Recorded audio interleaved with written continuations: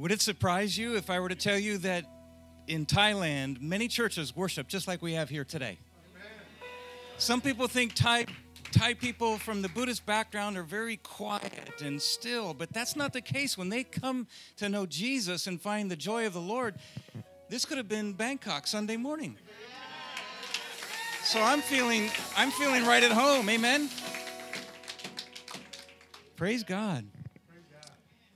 Kenita, thank you so much for the invitation to be here. I am truly honored. And would you please have a seat? I'm truly honored here and humbled to have this opportunity to share the Word of God with you this morning, and just something, maybe just a slice of the experience that my wife and I have had for well over 30 years serving Him in Thailand and many other countries beyond that. Wendy sends her greetings.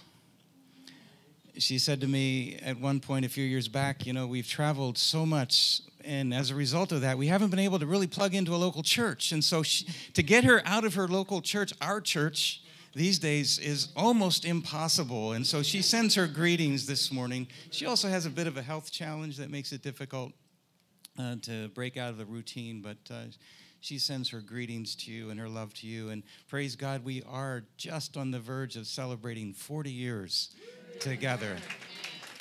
That is by the grace of God. For grace of God, I'll tell you, being on the mission field is very challenging for couples that have a solid marriage. And we had a solid marriage, but it's very difficult to be on the mission field. Everything is more difficult. It's hot. The language is difficult. It's difficult just to live. And so all of those things kind of creep in, and they can be very challenging to a relationship. But praise God, we've been together and we'll continue to be together. Nobody's going anywhere. The title of the message that I brought here this morning, I believe God put this on my heart. The title is You Absolutely Matter to God. You absolutely matter to God. I absolutely matter to God. I don't care where you've come from, what you've done, where you've been, whether you're old or young or rich or poor, what your background is, little education, a lot of education. You matter to God. We are priceless in His sight. We're chosen, we're treasured, we're unique, we're special, we're loved, we're cherished, we're prized. He adores us. You're dear to Him. You're gifted. You're one of a kind. Crucial in God's plan to reach the world. Author Max Lucado and speaker said, God loves you just the way you are. Amen? He loves you just the way you are, but He loves you too much to leave you that way. Amen. He wants you to be just like Jesus. That's the title of one of his books. Yes. A verse of scripture that has been so challenging to me for many, many years is in 1 John chapter 2, verse 6. 1 John chapter 2, verse 6 says, whoever claims to live in Him must walk as Jesus did. So if you and I claim to be followers of Christ, we must walk as He did. This morning we're going to look at a passage that talks about a shepherd. But how many of you know that Jesus is the great shepherd? Amen. He is the great shepherd. And the great shepherd established the largest movement in history. The greatest program the world has ever known. It is the best plan the world has ever had. It was established by a king. The King of Kings. The body of Christ is on the move. The body of Christ is the largest movement in the history of the world. You and I, His chosen, His dearly beloved, we get to be a part of this. There is no greater privilege in the world than to be a part of the plan that is established by the greatest king that's ever lived on this earth. Some of you know that Thailand is a kingdom. I often say to people, I have the privilege of living in a place where there's a king, and there continues to be a king. The years that we lived there, the king had been on the throne for almost 70 years. Nobody in Thailand, almost nobody knew of any other king than that king. And as I learned the language, I understood that there's a special way you have to address the king. One of my students at the seminary in Bangkok, I found out, worked in the palace. And she said, Dajan Wichan, which is my Thai name, she says, Wichan. I said, what's it like to work in the palace? She said, it is an incredible privilege to work in the palace. I said, what do you do? She says, I mop the floors.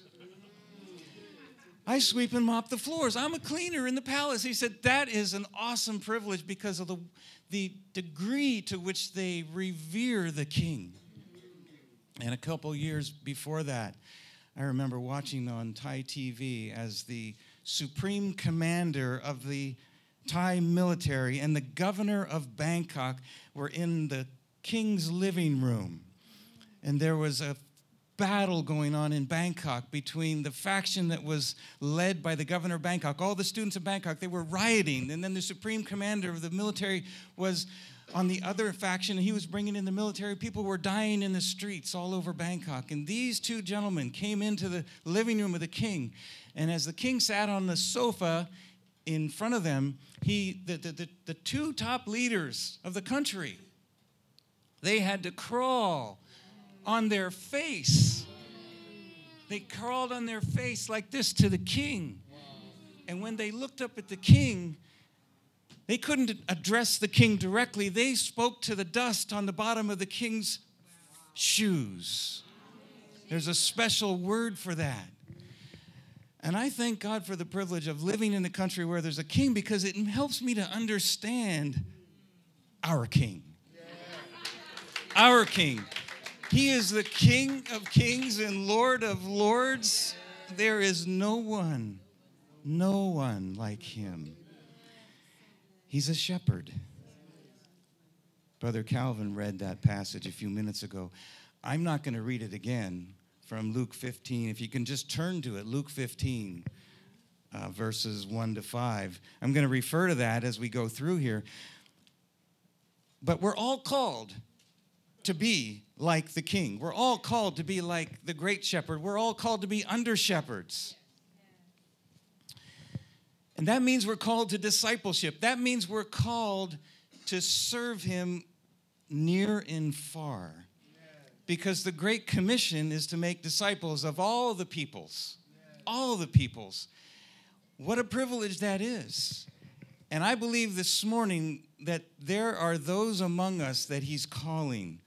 I believe he's calling all of us to serve him near, here where we are. But I believe there's some here this morning that he is calling to serve him over there.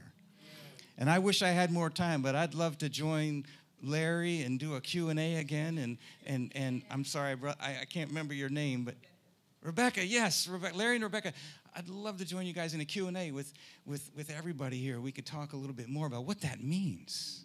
What was that like? How do I do that? What's the next step I need to take? Well,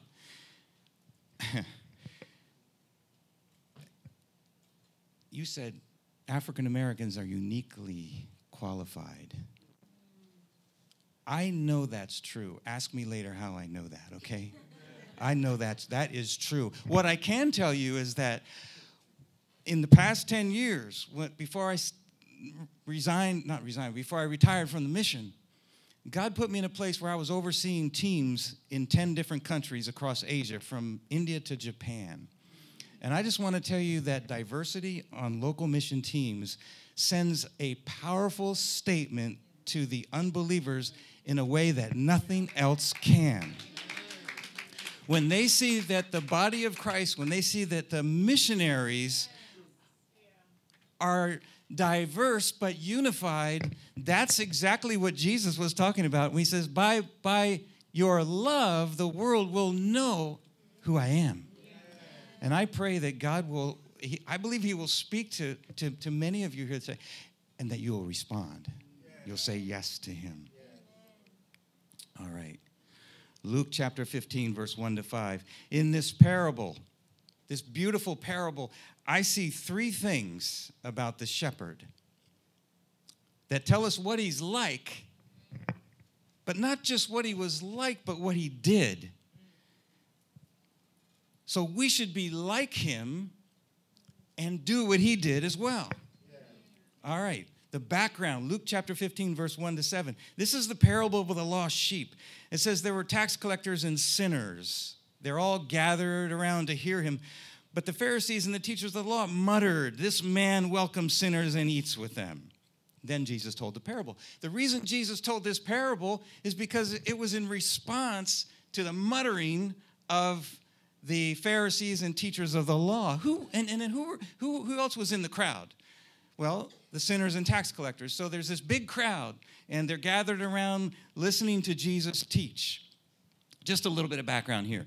The tax collectors, and they were despised people because they were lining their pockets from the taxes they were gathering from the local people, and they were the agents of Rome that was oppressing Israel at the time. They were hated.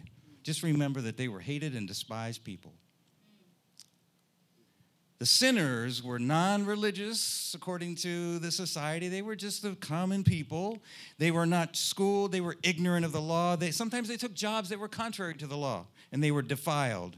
They were considered to be people under God's judgment. Yet both the tax collectors and the sinners, listen to this, they were drawn to Jesus. And the Pharisees and the teachers of the law, they repelled the sinners, exactly and diametrically opposed to one another. Now, who were the Pharisees and the tax collectors and the teachers of the law? Well, they had this great knowledge of the Old Testament, so they thought they did anyway. They were like lawyers. Do you know that the United States has like 90% of the lawyers in the world, and we have got like 3 or 4% of the population? That's just an aside. They loved personal purity, but they had no love for lost souls. They didn't understand the mission that Jesus was on, and they were mad right now. They were mad at Jesus. In fact, the mission of Jesus is in Luke 19, verse 10, just a couple chapters after that. He said to the people that were crowded around in the house of Zacchaeus in Luke chapter 19, verse 10, he says, "For the Son of Man came," why? "To seek and save what was lost." The Son of Man came to seek and save what was lost. That's his mission statement. So if we're going to remember I said whoever claims to follow Jesus must walk as he did. So that's got to be our mission statement as well. These guys loved their personal purity. They were mad at Jesus. They were mad because Jesus was doing exactly the thing that they should have been doing. They walked around with these robes on, and they were afraid that as they walked through the crowd, the cloth might swish a little bit and touch a woman of all things, or somebody else who was defiled. They'd have to go and wash in the spring of Gihon before they could go back to the temple and worship God. I saw this illustrated in Thailand. Thailand is a Buddhist country, about 97-98% Buddhist. And the monks walk around with their yellow-orange robes. And if you're going through a crowd, you got to be really careful. I don't have to be so much, but I remember my wife, as a woman, she's got to move away like this and make sure the robe doesn't touch her, or they would have to do the same thing. That sense of purity has got to be maintained at all costs. So whether it was the Pharisees back then or the monks in Thailand today, they need Jesus. Amen? Wow. Well, they were especially angry that Jesus was eating with sinners and tax collectors. Especially angry, because that was the ultimate defilement. Eating means that you identify with whoever you're eating with. They had this concept that as you reach out across the table and take some of the food that was common, and you tear off a piece of meat and eat it, and the other person on the other side reaches out and tears a piece of meat off and eats it, that common food goes into your body and becomes a part of you and helps you grow. Same thing for the other person. So in that sense, you become unified. So how dare you eat? Jesus, how dare you eat with a sinner or tax collector? If you go back a couple chapters in Luke 7, Luke 7:34, Jesus was accused of being, he was accused of two things. He was accused of being a glutton and a drunkard. Because what he did, his evangelistic strategy was very simple. You know, in my time in ministry, I've seen all kinds of plans for evangelism, all kinds of detailed things that we come up with. And I don't mean to put all of them down, maybe a little bit, maybe a little bit. But Jesus' plan was so simple. I'm going to spend time with sinners. I'm just going to eat with them and drink with them. He did that to the point where he had this reputation. Let me ask you a question. When's the last time you've been accused of being a glutton and a drunkard, hanging out with sinners? I think, let's go for that. Let's go for it. Let's do it. That's how he reached people. That was his strategy. He loved them. They were drawn to him. May God help me. Calvin, Connie, we've spent time on campus. Who knows how many meals we've had with Muslims and Hindus? And what a pleasure, what an honor. I want to invite you, some of you, to come and see what we do. Join us. That was Jesus' strategy. Even today, Orthodox Jews will not eat with a Gentile. Now, the scribes and the Pharisees, they actually muttered. But you know what the original word there is more like? They growled. They growled. In fact, if you read the translation or the paraphrase, the Message, it uses that word. They were growling. You know, Jesus, look what he's doing. They were so mad. They were violently opposed to what Jesus was doing, believing that they were more righteous than others because they diligently sought God. The rabbis taught that God would receive repentant sinners, but this parable shows that God seeks the sinners. He's seeking the sinners. That was shocking to them, and it's shocking to many people even today. Now, I noticed three things about this shepherd. Three important things. One, the shepherd's motivation. He was motivated by his love for the sheep. His knowledge that one of them got lost. Isaiah 53:6 says, we are all like sheep. We all like sheep have gone astray. Every one of us has turned to his own way. So it says we are like sheep. So everything I'm about to say about sheep, think about us. Think about humans. Think about your friends and neighbors that don't yet know Jesus. All right? Well, do you realize that friend, the neighbor, the loved one, is actually just as lost as this lost sheep in the parable? They're in mortal danger. You know, it's easy to forget as we interact with people around us at work, at school, wherever we are, it's easy to forget that they are lost. Because, you know, maybe they seem perfectly happy on the outside. But we know they're lost. And I just want to insert a comment here about Muslims. Larry, you made me think of something. One of the countries that I helped to oversee mission teams was Indonesia. Indonesia is the largest Islamic nation in the world. Didn't we just learn this morning that something like 80% of Muslims don't live in the Middle East? Indonesia, huge country. The fourth largest country in the world, like LA to New York. It's a huge country, 17,500 islands. I went to an island in the smack dab of Indonesia called Sulawesi. Our team there, brand new on the ground, they started going around visiting Muslims. And at first, they got the cold shoulder. And then they found out from one of the Muslims that they were so shocked because listen to this, they had been taught all their lives that Christians hate them. Why are you coming to see us? Why are you coming to bring food, wanting to meet us and get to know us and be friends with us? It was shocking to them because they had been taught all their lives that Christians hate them. Isn't that the trick of the enemy? You see how the enemy creates fear on our side? We think Muslims hate us. They think we hate them. We got to stay away from nightly news to get our perspective of Muslims. That's not going to give you the right perspective on things at all. All right. The reality is that people, just like sheep, are lost. Sometimes they're oblivious to the fact, well, most of the time they are. Sheep can be like with their nose down in a tuft of grass, happily grazing away, not realizing there's vicious wolves just 2 or 3 feet away all around them. So what are they like? Well, sheep are unique in the animal world. Unique in what way? They actually almost cannot defend themselves. They're basically defenseless. They're defenseless against predators. Left in the wild, they're surely going to die. They cannot survive alone.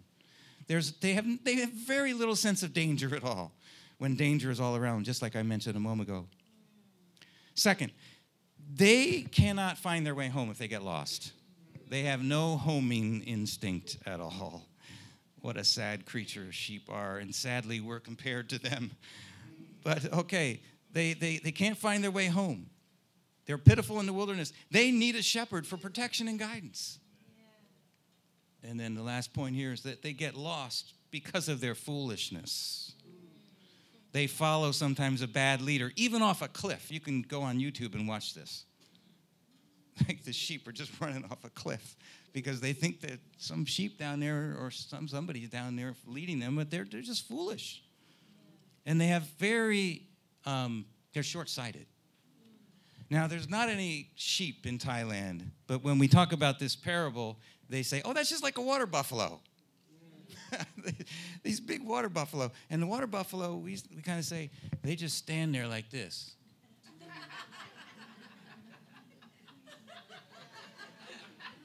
And it's true. They're short-sighted. They don't know what's going on around them. But the people love the water buffalo. They love it. Well, there's danger all around. They're separated from the shepherd. They're exposed to heat, freezing temperatures, hot temperatures. They get exhausted. They lack water. They get hungry. Sometimes there's vicious predators all around. Think about lost people in light of this. Sometimes those thieves are going to come and grab a sheep and just go sell it right away in the market to get some money, or they're going to go slaughter it right away for a meal. They need rescue, and they need it urgently. They're very short-sighted, like I said. They're not realizing that danger is all around. I hope you take that away from this message this morning, that those that we interact with, we think they're just fine, but they're actually like lost sheep, very unaware of how lost they are. It reminds me of what happened in Philadelphia a couple years ago. There was a train crash, maybe 2-3 years ago.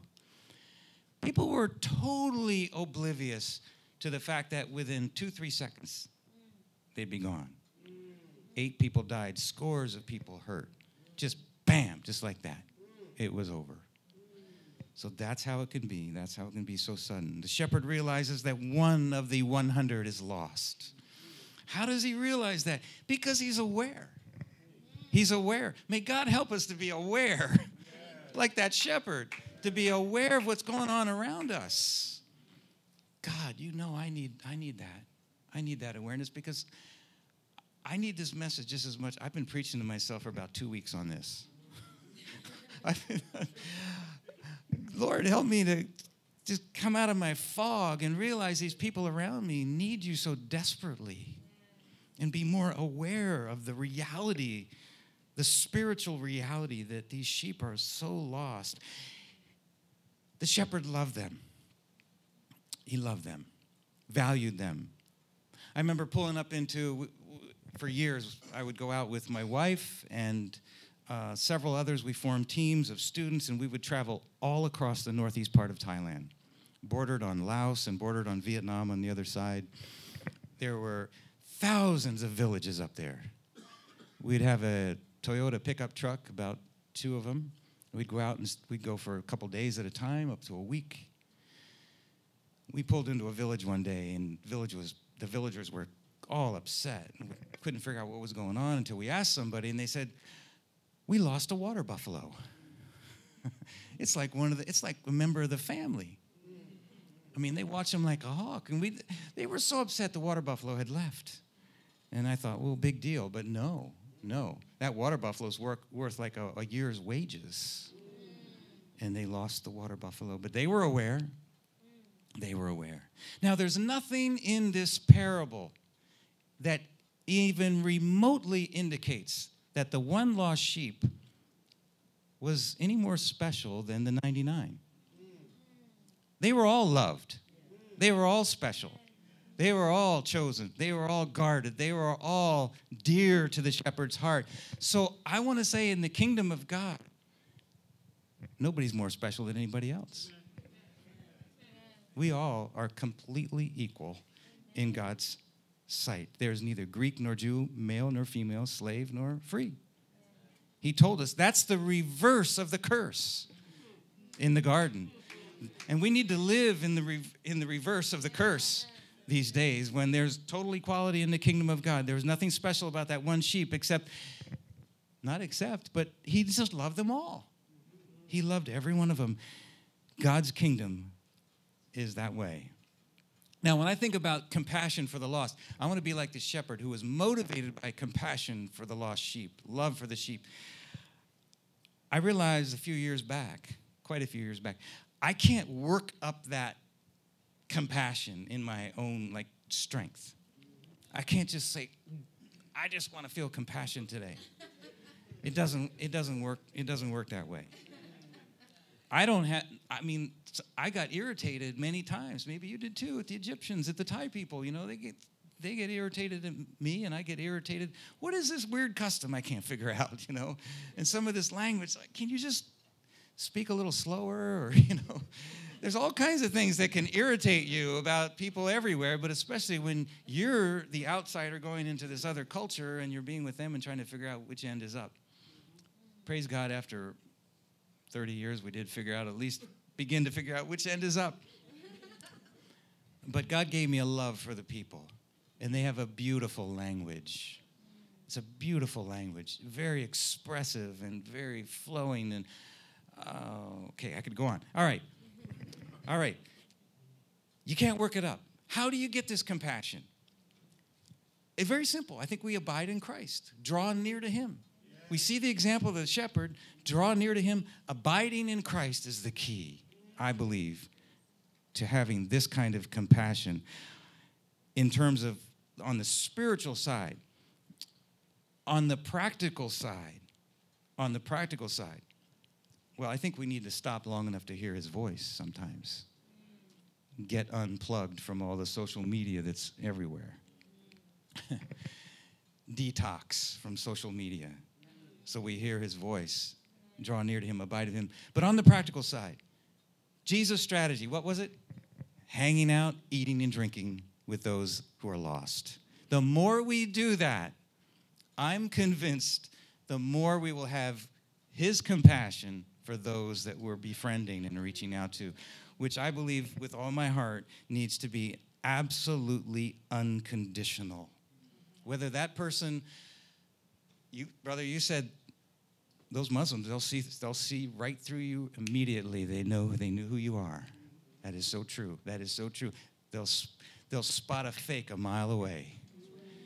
If you're only there hoping that, we should be there hoping they'll come to Jesus, but if they see it's all conditional, nope, it's not going anywhere. It's got to be unconditional, and that's the Father's love for us.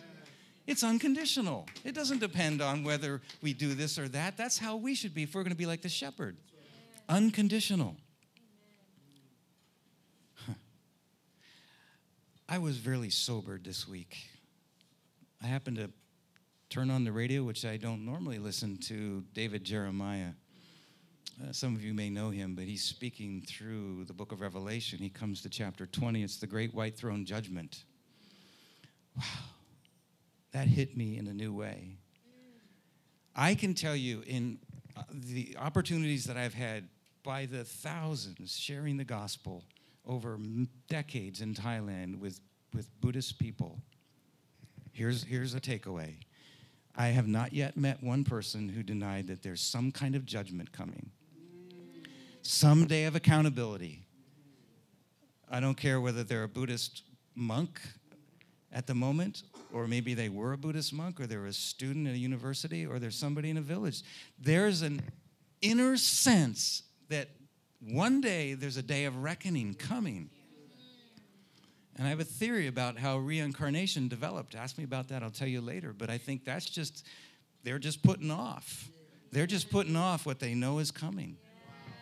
In fact, the Chinese in Thailand, they all know a saying that says, Sawanmita, which means heaven has an eye. There's somebody watching. That's what that means. And what that means is one day there's going to be a day of reckoning. There's a day of accountability. There's a day of judgment. And that's what the great white throne judgment is all about. And it was so sobering to hear once again. There's all these books, and then there's the book of life. All those books, Jesus is recounting the story of their lives. I used to wonder, well, how is it that non-believers, they see this loving figure when they come? All right. There's a Thai temple north of Philadelphia in Ben Salem. I used to go up there all the time and hang out and meet people and try to share the gospel at the temple. I met a guy up there who had an encounter. He said he died, and he saw this figure that was loving and in white, dressed in white and glowing. And I'm thinking, wait a minute. He felt a warmth and a love. The guy's not a believer. He's actually a witch doctor. I could tell you stories about what he did up there in North Philadelphia, but I thought, how is that? He felt this loving presence. Well, I realized as David Jeremiah told the story of Revelation chapter 20, everyone's going to experience, I believe, this is my theory, everyone's going to experience that, but as they go through the process of their lives being recounted by Jesus and all those books, if they are not a follower of Christ, if they have not received his forgiveness, then they will realize, certainly when Jesus looks for their name in the book of life and it's not there, they'll be cast into the lake of fire. Initially, they will be in his presence, and anybody in Jesus' presence is going to see his beauty, his glory, his love. But they will realize. That's a sobering thought. Those people all around us that we know at our job, at our work, at school, that seem so happy, seem so, carefree, whatever, they're going to be at that great white throne judgment one day. May God help us to remember that. Realize people are lost, but just realizing it is not enough. We must get involved in the search and rescue operation. You're needed. You're called. Every one of you is called as a disciple of Christ into God's plan to use you. And it takes me to the second point, the shepherd's determination. Very quickly, the shepherd went on. He went out after this one lost sheep. That showed it was dear to him. Notice the word in verse, this is the red letter edition, and with macular degeneration and glaucoma, it makes it really hard to see. I think it's verse 4. He says, he went after the lost sheep until, you see the word until? Until it was found. That means he never gave up. There wasn't any mountain too high or valley too low or ocean too wide. No expense too great. He went after this sheep. And when he found the sheep, what did he do? He rejoiced. He put it on his shoulder. Did he punish the sheep? Did he say, you stupid sheep? What are you doing out here? No. He loved that sheep, carried it home. Ephesians 5, 1-2 says we should be imitators of God. Imitators of God, living a life of love. It means going the extra mile. It means making friends with lost people, serving them unconditionally, as I said a moment ago, whether they're interested in the good news or not. It means going the extra mile. This week, I barely got time to prepare this message because I got a call from a colleague in Nebraska. There's a family from Iran coming. They need housing, quick. Something fell through, and they need housing. They need to find a place to live. And so I've been scrambling all around trying to find a place for them to live and sending emails to friends and networks and churches. And I didn't send an email here. Maybe I should have done that. So something came up yesterday, and I'm getting information about this home. It's actually over by North Franklin Street or somewhere up here. I don't know if he's going to take the home or not. But as they were describing what the home was like, the lady said, and there's a dog that the family from Iran will have to take care of. I said, uh-oh. She said, what's the matter? Well, I'm assuming this is a Muslim family. And brother, I don't know about in Egypt, but Muslims from Indonesia, they're not going to have dogs in the house. And the lady said, well, welcome to America, you know. But I said, well, I'll find out. So I called him and talked about this house, and I'm waiting to hear the answer. But that could be a deal breaker for most Muslims. But it just a lot of time this week chasing after a house for them to live in. But it's those kind of things that we can do for just helping people in practical ways, things that they need.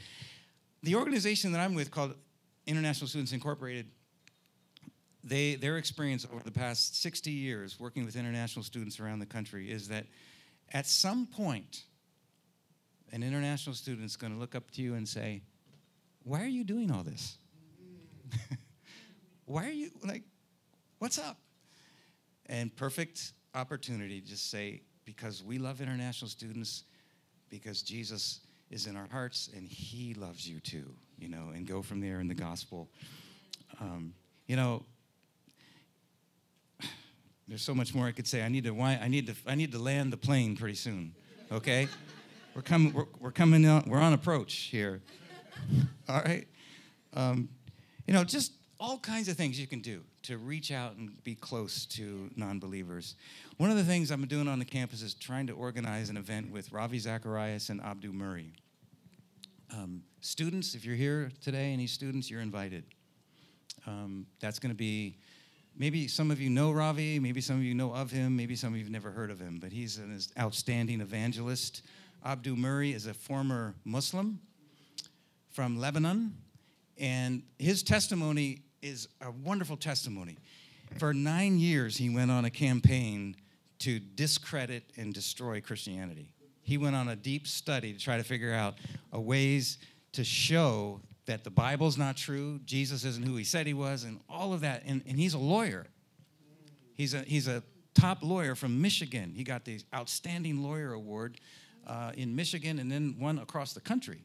So the guy is taking this study as a legal mind. And you know what happened? You know what happened. You know what happened. You tell me what happened. He met Jesus in the process of trying to debunk him. And if you think of it, please pray. He's going to be with us all day Tuesday, November 5th. We want to figure out a way to invite a lot of Muslims to hear this guy. But he'll be speaking with Ravi on Monday night at the Multipurpose Center at the University of Delaware. So just trying to put all that together, that's one thing. The last thing I want to say about the shepherd is the shepherd celebration. Unlike the rabbis had a saying, there's joy in heaven when a sinner is obliterated. That's what they said. That's total opposite to what Jesus is saying. He says there's joy in heaven when just one sinner repents. Total contrast to the ways of the world. He joyfully put the sheep on his shoulders and said, hey, come, celebrate. I can't celebrate. You can't celebrate alone, right? If you've ever been on a search and rescue team, when they find the people, nobody needs to say, okay, now celebrate. It's just this spontaneous eruption of joy and celebration. And I wish I had time to tell you all of the stories I could, a few of them when I could anyway. But one that came to mind just recently, I was so happy I remembered this story. I was at a graduation for the Bangkok Bible College and Seminary a couple of years back, and I'd been out of the teaching role for a number of years, and I figured, well, let me just go to graduation and see, just kind of be there, and I probably don't know any of the students. And there were a lot of people milling around, and as I was standing there with Wendy, this student just burst out of the crowd, nearly knocked me over. And she said, Ajahn Wee-chan, I'm so happy to see you. Stand there, don't move, I'll be right back. What just happened? What? And I didn't recognize her. I said, who is that? Wendy said, who is that? I said, I don't know. So I'm waiting for so-and-so to come back. She goes, about 5 minutes later, she comes back with her brother and a camera. She says, don't move again. I'm going to take your picture. So she takes the picture, and I said, by the way, who are you? She said, you and your wife came to my village 25 years ago. I said, oh, thank you, Jesus. You came to my village 25 years ago. And we took a picture of you back then. Your wife had long hair back then. And I took that picture and I put it in my Bible. And I've been praying for you all along. I said, oh, man, does it get any better than that? Oh, thank you, Jesus. Thank you, Jesus. I just want to bring this, I'm going to land the plane here with 2 points in conclusion. You absolutely matter to God. God loves you just the way you are, but he refuses to leave you just that way. He wants to make you just like Jesus. The key is abiding in Christ, and the key is Jesus' simple strategy of hanging out with people that don't know him. Eating and drinking. That shouldn't be too hard, right? That shouldn't be too hard. Just having some meals with people. Oh. Well, to quote Ravi Zacharias, who's coming in November, he says, love is the most powerful apologetic. It is the essential component in reaching the whole person in a fragmented world. The need is vast, but it is also imperative that we be willing to follow the example of Jesus and meet the need. Who is God calling you to reach? What lost sheep are currently in your sphere of influence? And where are they? Is God calling you to serve him overseas? Or is he calling you to serve him near? Or maybe both. He has different seasons in our lives. The season in my life is here now. God is calling, I believe, all of us. And when he calls us, we go with all of his authority to make disciples of all people, to teach them everything or all things that Jesus taught. And in the process, he said, I will be with you always. I will be with you always. If I could give a benediction to this message, here's what it would be. God's word to Paul in Acts 26:16. Listen to this carefully. It's a commission. He says, this is Jesus speaking to Paul, but take it as our word to us today. I am sending you to them to open their eyes. Wait a minute, God, I thought only you could open their eyes. Yes, but he says, I'm calling you to them. You open their eyes.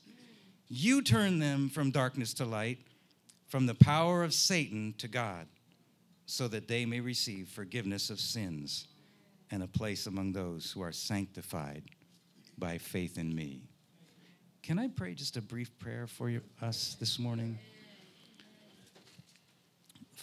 Father, I thank you for your word, your truth. Seal it to our hearts today.